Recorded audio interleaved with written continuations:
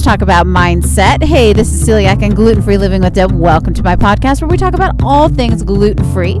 I was diagnosed with celiac disease 16 years ago as an adult, and I went from having no idea what to do to living happy and healthy on a gluten-free diet. I want the same for you. Would you pause and rate the show 5 stars so other people like you can find the show faster? I'd really appreciate it.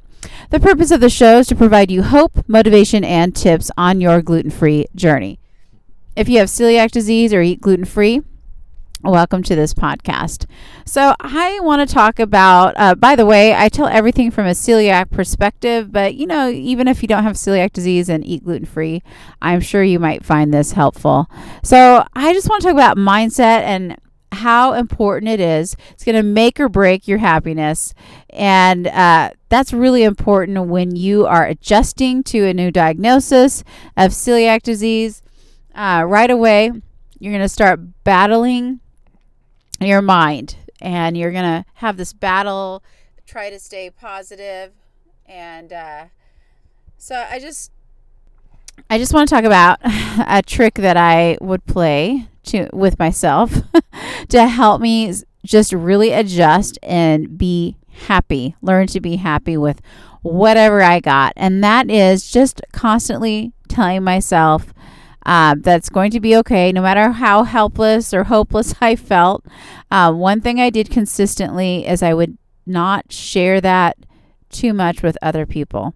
Oftentimes, when I would tell people about my new diagnosis, or when people would just learn about it at the beginning, it was really hard for me because I was not happy about getting a diagnosis, and I did not want to have a disease. I mean, who does? And right away, people would sympathize or give me sympathy, but I did not want it because it just made me feel worse. And instead, what I would do is just tell everybody that I'm fine, tell them it's, I can manage my disease by managing my diet. It's not a big deal. It could be worse, and I'm okay. And even though I didn't feel any of those things at the time, I just said them to everybody around me. And what it did is it actually did bring my mind more aware of everything that I did have to be grateful for.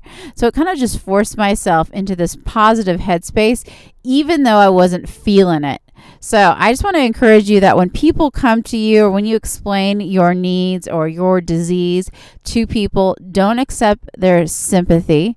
Just instead educate them and tell them all the benefits that you have. Like, you now approach life differently. You now are more aware of what's healthy and what's not healthy. You're more aware of what's in your food. You are 100% in control because you don't need to rely on modern medicine. You just have complete control because you can choose the foods that you consume. And it's actually making you a healthier person, So concentrate on everything that there is to be grateful for and share that with people around you, even if you don't believe it yet. All right? Because what it's going to do is going to pull your mind into that positive headspace. It's going to help you adjust easier and faster to your diagnosis of celiac disease. And eventually you're going to start believing it because, it is actually true. Life has a lot of ups and downs, and there's no guarantee that we're going to be 100% healthy, and we're probably not going to be 100% healthy for a whole life. We all probably will battle something, and this is your thing. Right now this is your thing, and it's just something that you have to deal with. So if it's not this, it could be something else, and so there is a lot to be grateful for. So when you are putting yourself in that positive headspace, positive talk to those around you. Don't let everyone else bring you down with your sympathy. It's going to help you adjust and be happier in the long run. The more you practice that. So in a way, when you are talking to other people, if they're feeling sorry for you and you're not letting them, and instead you're talking about how well you're doing and how it's not that bad, when you're doing that, you are also injecting your positivity into other people, and you are not letting yourself dwell in that negativity, and you are actually just practicing gratitude, but in a different sort of way. You're sharing that gratitude with somebody else, and that's how you're practicing it without allowing that sympathy. So I encourage you not to accept sympathy. Practice that gratitude by preaching it to other people who come to you with that sympathy.